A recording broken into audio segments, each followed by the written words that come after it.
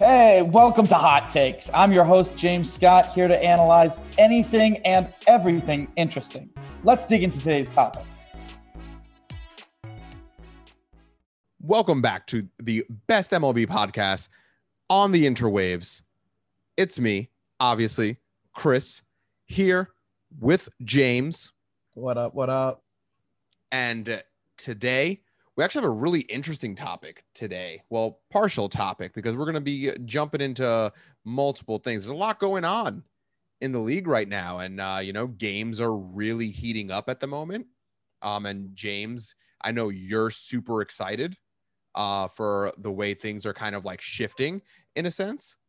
Yeah, at the beginning of the season, a lot of people were kind of worried about offense. And I don't know, I wasn't one of them. I thought everybody was kind of within, what they have to do to make the adjustments to be big league hitters.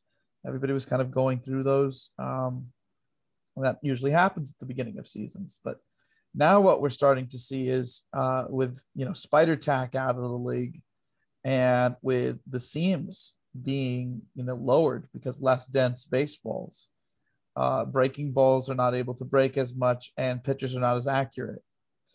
And this joins a couple of things that I've been noticing where pitchers are not so much about weak contact and hitting their spots. It's all about throwing really hard, getting, swings and misses. I think we might be entering an era where there's not going to be too many adjustments that pitchers can do to match all of the advances that the batters are making. I think even when you're talking about, batters that are not necessarily just top, 10 at their position, but like top 15 at their position, you're looking at difficult to get out profiles, no matter if you're, an elite arm or not. So, I'll give an example, right? So, Trevor Story, if you put Trevor Story in a lineup where he's got protection, he's an insanely hard out. He's even more difficult on the bases. Fernando Tatis, he's an insanely difficult out. He's one of the best players in the game. Javi Baez, he is one of the most aggressive players. If you make anything close to a mistake in and around the zone, he's going to crush it. He'll still swing and miss. So, he'll swing through some good pitches to, try and be as productive as he can be. But he's an insanely difficult profile to get out because you cannot make a mistake to him. You'll get him out if you can, pitch perfectly to him, right? But if you make a mistake, he will get you. Lindor, he's a guy who had to have both swings heat up in order for him to be back to his old self. Switch hitters are like that. They take up until the second half of the season to be productive. And up until Lindor's injury last month, he was like 72% above league average. That's like Trout level. You got Wander Franco, who's the best prospect in baseball. He's now up at the big leagues. He just started hitting, I believe, last week. Brandon Crawford, who's been in the big leagues for years. He's faced all sorts of different types of pitching. I think he's in his 13th or 14th year or something along those lines. He's having the best offensive year of his career. So him producing, he should be very dangerous against all types of pitching. He's producing at this level despite being in the league for this long. So he's a tough out. You got a guy like Jazz Chisholm, who it's more like in big situations, he's a really, really difficult out because he's a bad ball hitter. Anything you throw to him, he has the capability of hitting it. Now he's going through some adjustments in normal situations with consistency that he's going to have to do before he becomes, an elite player. That being said, in the big moments, that's going to shine through. That kind of ability is going to shine through. So he's a very difficult out in those moments. And then you have Jose Iglesias, who his swing rate is, one of the highest in baseball. And he's still being able to produce at this level or around a league average level. Some months he's 30% or 27% above league average. It's kind of alternated this year where he'd be a little bit below league average. He'd be well above league average, a little bit below, well above. But if you're swinging at that rate, you're not giving the pitcher a lot of opportunities to get you out. especially with as high of a contact rate that he has on those swings. You're mainly, hoping that Iglesias is going through one of his colder periods, because then it's like weak contact on the ground. Mm. Outside that, he's going to hit you.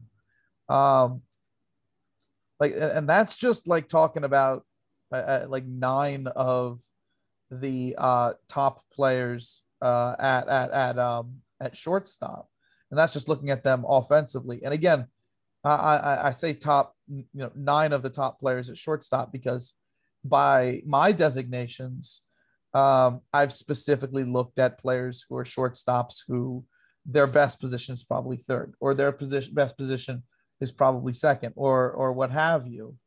But because of this, um, people who can hit enough to give you what you want at shortstop while also being an elite defender for the position.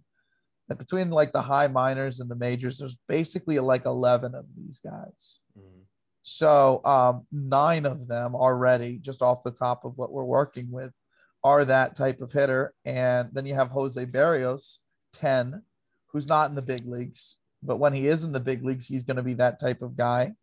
And then you have Alcides Escobar, who in big moments has always produced his entire career, and now very small sample size, is finally hitting for some out of play power, for some slugging.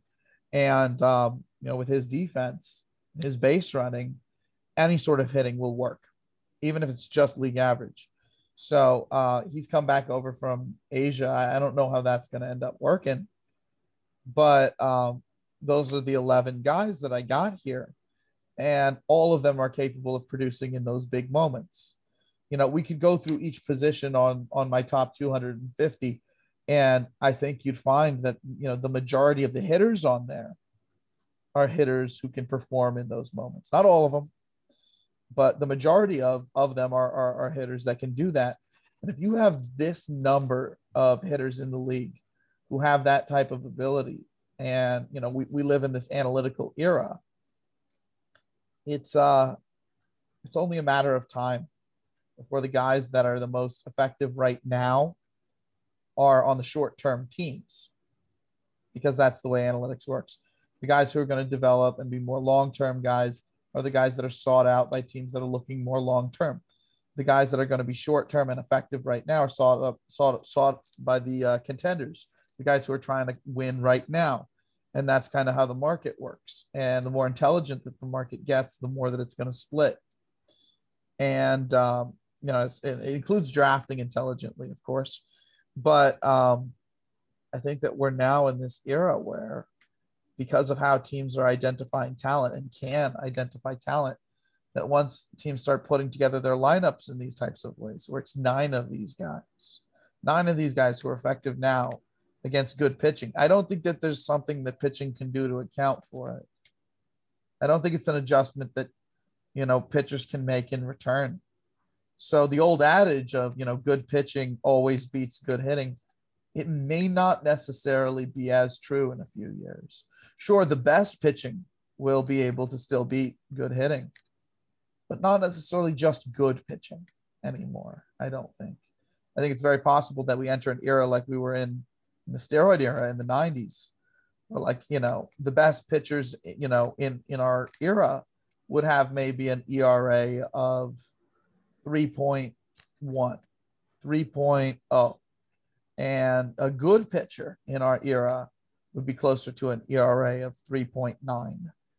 And I think that's kind of what we're going to be trending towards, where everyone is hitting. So it's not necessarily like we just scrap pitching. It's just that pitchers who would have pitched to an ERA in the 2s are now pitching to an ERA in the 3s. I think that's what we're going to see once, this era of hitters really comes, of age and into their own. Quite a few of them are right in the middle of their primes, but I'd say most of them are just at the beginning of their primes. And I think that there is going to be a window where the majority of the league is just going to be in this kind of hot zone between ability and age and strength. And them using their entire bodies with hitting versus pitchers mainly using, their bodies to use an arm, like everything with their body is to get, velocity out of an arm. I don't think with two arms as a hitter, you're going to be at a disadvantage after a certain point if your lineup is deep enough and diverse enough. And as teams get smarter, that's what's going to happen. So it's just a really interesting thing to think of. Now, if MLB brings back sticky substance so that, pitchers can use that kind of thing, yeah, maybe we'll see pitching come back a little. But I don't think they're going to do it. I genuinely don't think it's coming back. Why not, though? Because it's kind of like viewed as a performance enhancer, because it is. I mean, even if it might, keep some pitchers healthier, it also makes a lot of pitchers a lot better than they would normally be. So it's twofold, I think that pitchers can learn to be healthy without it. You're just not going to be as effective. You're not going to be able to throw as hard, as consistently. You're also not going to be able to throw with as much accuracy. I also don't think that the juiced ball is coming back. I think they're monitoring for a consistent ball, which means the ball's not going to get more dense, which means the seams are not going to raise themselves. So I don't think that, the added cut on sliders, especially left-handed sliders, from the seams being raised is going to even come back.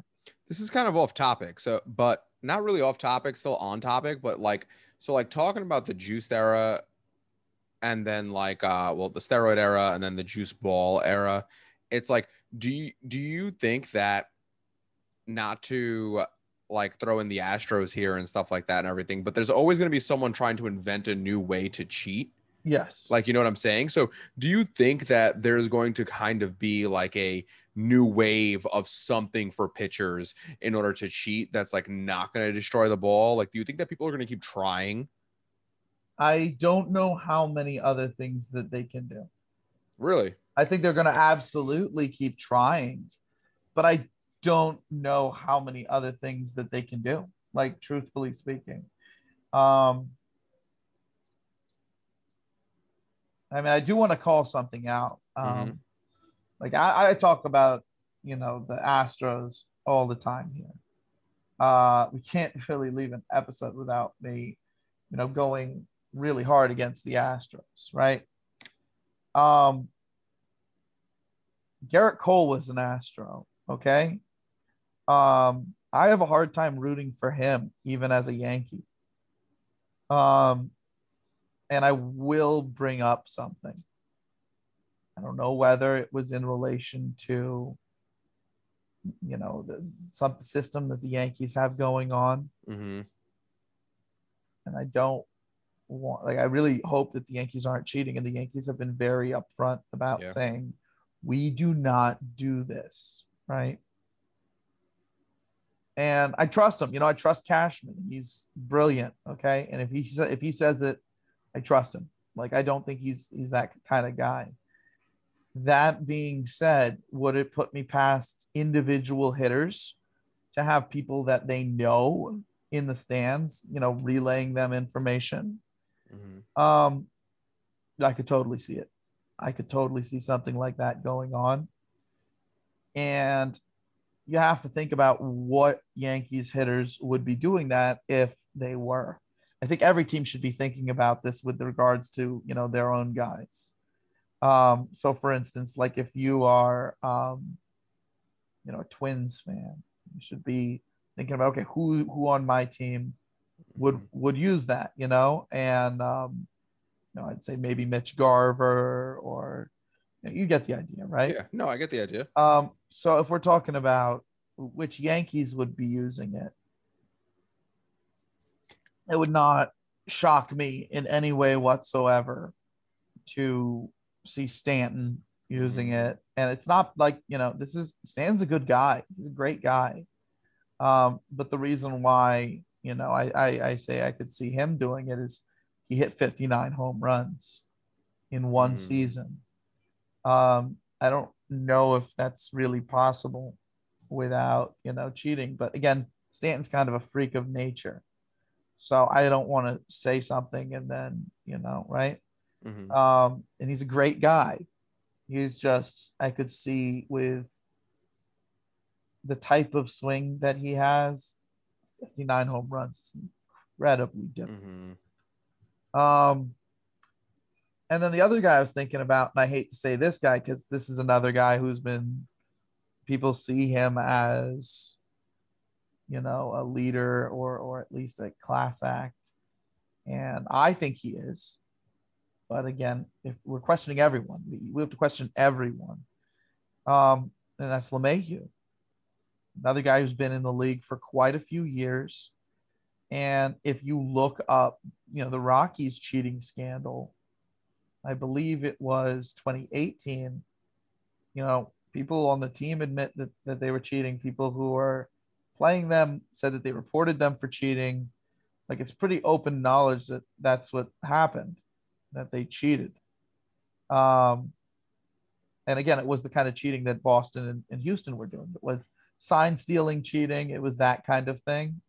It was, knowing what pitches were coming. They had a system. Again, not quite on the Red Sox or on the Astros level, but you get what I'm saying. Like, Mm-hmm. it was there. And so thinking about how that was used, you look at the players who, did really good specifically in that year in 2018. You're talking about, Story, you're talking about LeMahieu, you're talking about Arenado. Like, a bunch of their players had like really unexpectedly good years. And it kind of makes you think, like, if LeMahieu was using it then, why wouldn't he use it now? If Story was using it then, why wouldn't he use it now? Like, and in some of these cases, it's like with Story, even if he didn't use it, Story has such a fundamentally sound swing that he'd be fine, with a few adjustments, of course, probably a commitment to aggression. Mm-hmm. That being said, and even a guy like Arenado, right? Arenado has the Nick Castellanos swing. So as long as the bat speed is there and the, physical ability is there, that's going to work. Castellanos has that swing. JD Martinez has that swing. Chris Bryant has that swing.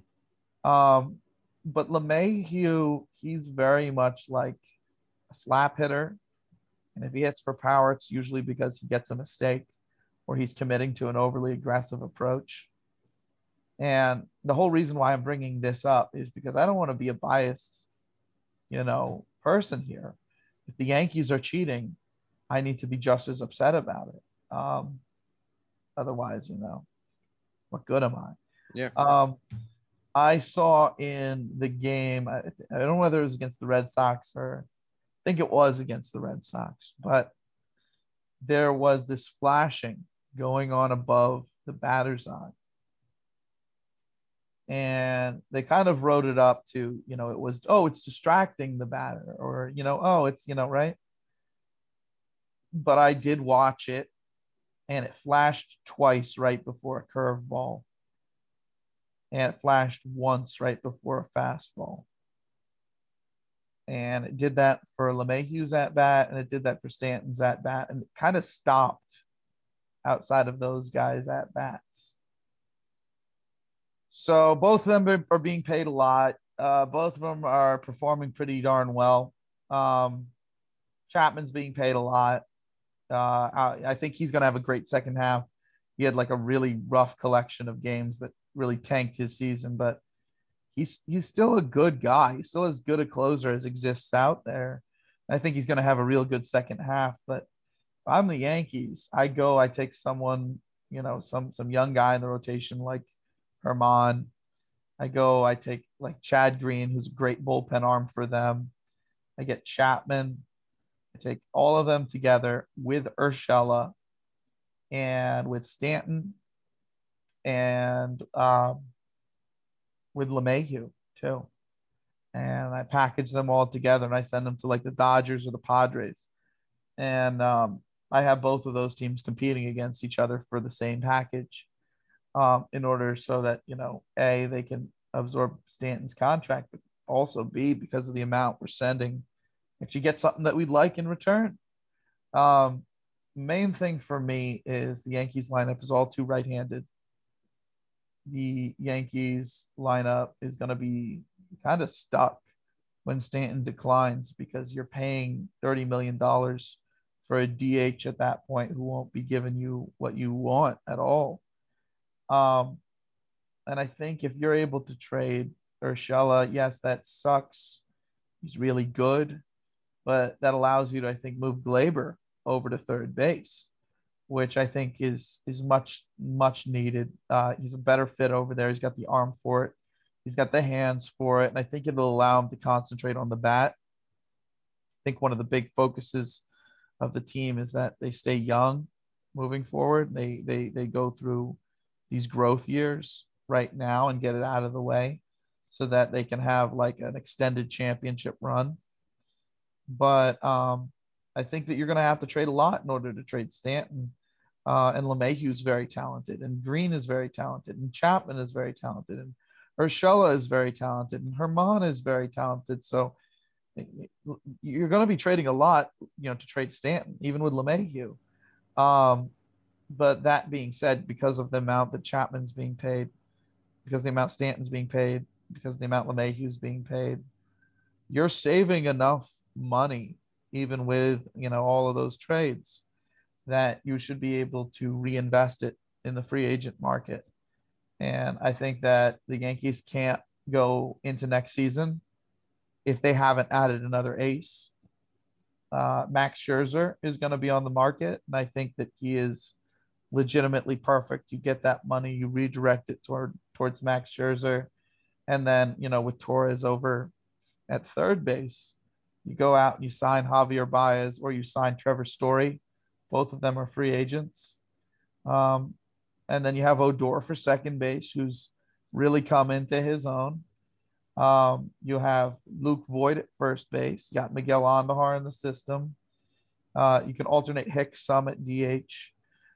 You got Judge for right field. You got Gardner still sticking around, fourth outfielder. You got Frazier, AAA, ready whenever he's going to get some glasses, so it's easier for him to see.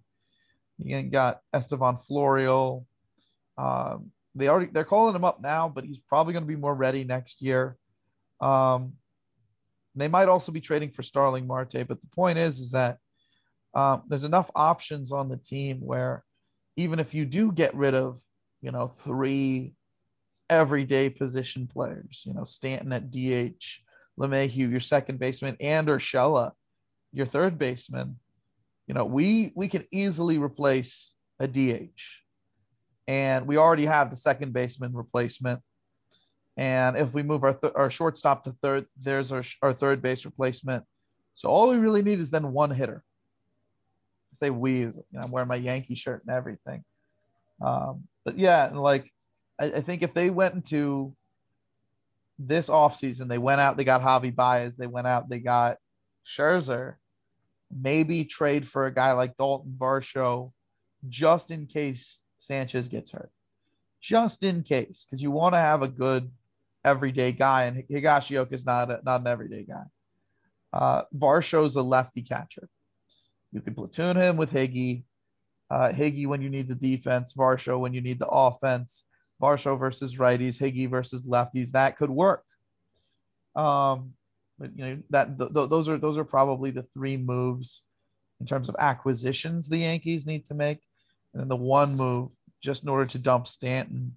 I'd be willing to give up all of that other stuff, especially when you consider that Yankees could fairly easily recoup from what they'd be giving, and they'd be losing a ton of contract between LeMahieu, Chapman, and Stanton, which is really important for the next stage of what they're trying to do if they're going to hang in there and continue to try and turn this into a dynasty like they said they would, and like would have happened if the Astros didn't get in the way with their cheating.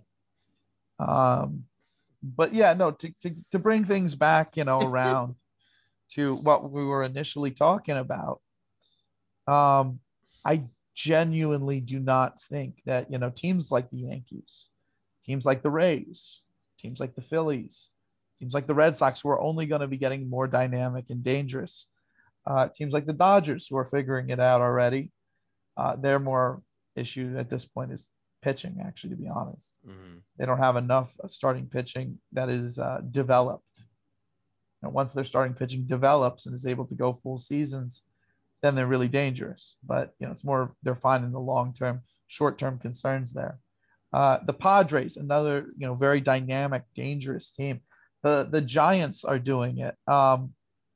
So I think that once we start seeing all teams adapt this way of creating offense, I think that we're going to go into the golden age of offense. We're going to be talking about a true golden age for position players. And I remember when I was growing up, nobody wanted to be a pitcher. And I'm 29 now. So, if we're talking about the people who played after me, 3 years younger than me, 3 years older than me, that's, basically age 26 to 32, which is a player's prime. I'm kind of smack in the middle of what that would be. I think that's why we're seeing this whole resurgence of offense, that people in my generation, they did not want to pitch. It was mainly everybody just wanted to be Derek Jeter or Bernie Williams or, Nomar or Ken Griffey Jr. or Chipper Jones, everybody just wanted to be one of those guys, or Piazza, Clemens, Pedro, Manny Ramirez even. But, as you can tell, amongst that whole group of players, there's very few pitchers. Pedro's a pitcher. Clemens is a pitcher. I think the rest of everybody I just named ahead of. People wanted to be Bonds. People wanted to be Vlad. Now you have Vlad Jr. playing. So there you go. Vlad Jr. It's crazy. It's crazy to me. It's so crazy to me that he's playing. Like, after watching Senior play, it's just like, wow. Mm-hmm. And I told someone when I first saw Vlad play, and when Vlad was 18 years old, that it's close, but he might be already better than his father. Like, those are my exact words. And in the big leagues, his first year and his second year, again, his second year was really a shortened season, so really it's more like his first year. His first year, he went through adjustments because he was a kid. It's a little intimidating your first year in the show. But his second full year was this year. And this year, he's 98% above league average, which I don't think his father ever did in any season at any point in his career. So I think I actually might have been right about that. It's just his father. It's worth noting that his father had that defensive advantage. His father had one of the greatest throwing arms that I've ever seen in the entire history of me watching baseball. Phenomenal throwing arm. If you're listening to us now, definitely check out some Vlad Senior highlights on YouTube. I'll tell you, he's got a couple that are really incredible. But yeah, I think we'll have to definitely do a second parter for this, where I go throughout the league and we talk about some of the more dynamic threats in terms of how does a pitcher get them out. I don't understand how. Because it goes sometimes beyond just looking at what a guy can do at the plate. Because once they put the ball in play, if they're really, really fast, they can cause all sorts of trouble there. And then I think one of the last things that I'll leave here before we finish up for the day, I want to make sure we do, quick ones so that you guys can listen to this on the way to or from work. It's definitely a lot more consumable that way. Is I want to list off of the top 250 players. These are the starting pitchers that made the list. Mm-hmm. You got Darvish. You got Lance Lynn. You got Carlos Rodon, who just emerged this year. You got Woodruff, Burns, and Peralta from the Brewers. You got Shane Bieber from the Indians. You got DeGrom, Scherzer, Cole. You got Sandy Alcantara from the Marlins, as well as Pablo Lopez. You got Chris Bassett, Herman Marquez. You got Taijuan Walker. You're basically the whole Mets pitching staff. Walker, Stroman, Syndergaard, DeGrom. I mentioned DeGrom already. and Carrasco. You got Wheeler, former Met from the Phillies. You got Musgrove. You got Rogers, another Marlin. You got Valdez, Gaussman, Walker Bueller, Kyle Hendricks, Glass. Now, even with his injury, he's one of the best out there. It's Tommy John. He'll be fine. Mm-hmm. Clevenger, same thing. Tommy John, he'll be fine. Verlander, same thing. Tyone, since his absolute terrible start against, I believe was it Philly? I think it was against Philly. In all the starts since, which I believe is now 6 starts, he's had an ERA of, I believe, 2.8. So I said he was going to come around in the second half. I ended up being right. He's done this before for full seasons. So Tyone is one of the best. And then lastly, you got Flaherty, Severino, even with the injury. You got Strasburg, even with the consecutive injuries. You got Bauer, Lamet, and Kershaw, which is a total of 36 arms, and quite a few of them are hurt. And that's it. Those are the best starting pitchers in baseball. Quite a few of those guys are also, nearing the end years of being effective. Quite a few of those guys are in their 30s. So as those guys in their 30s age out, and some of the guys on here who are already hurt possibly get hurt more and more and have to be put in the bullpen. This list, the 250, is for the minors and the majors. Are there guys who can show up on the list in subsequent years? Yeah, if Julio Urias makes some adjustments, absolutely. Yeah, if Mackenzie Gore comes up and translates his low minors production, absolutely. Like there are things. But in a league of such hard hitting, there's only 36 majors, minors, pitchers that I feel deserve to be on the top 250 talents. And by the way, real quick, it's not 250 players anymore. It's 250 talents in the big leagues. I'm trying to include managers. I'm trying to include general managers, the best of the best. So if you're a team, if you're an owner, these are who to buy. This is what you have to buy to get your franchise to be working. And that'll be it from me today, Chris. You got any last questions or any things to say? I mean, I was really interested in like the cheating thing, because I mean, we're talking about like batters becoming way stronger and pitchers not being able to keep up and stuff like that. So it's just very interesting to me, because it's like then when we do a part 2 of this, it would be kind of like cool to talk about like how could pitchers get faster without cheating? Like what would those mechanics look like and stuff like that and everything. I'm gonna stop you real quick and say the human shoulder can only withstand 40 pounds of pressure. So I don't think that they can go further. I believe it's 40 pounds, but it's the maximum amount that we're doing right now, basically. Yeah. So if we have pitchers throwing harder, there's just going to be lots of more injuries, and you're going to have to like build pitching rosters and like have that be a thing, because so many pitchers are going to get hurt on a year-to-year basis. It's just like, it's almost going to be dangerous to be a pitcher at all. Like, you'll know, oh, I'm a pitcher, I'm going to get hurt 3 times a year. So yeah.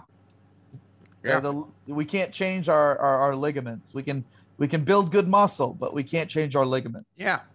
But that was the point that I was getting to. It's like, yeah, how is it even going to be possible without something like cheating and stuff like that? So like, I mean, I know there's different skill sets in pitching, and there's different ways to throw pitches. So are we going to see a wave of completely new pitches that we've never seen before and stuff like that and everything? I think what we could see is probably a resurgence of weak contact pitchers who don't throw very hard, but they can mix things. But we'll talk about this one on the next one. Yeah, we'll talk about this on the next one. This is all great. Like just throwing it out there. Stay tuned to the next episode. Well see you there. We'll see you there. Don't forget to hit that subscribe button. Like the content. And leave a comment. We'll see you there.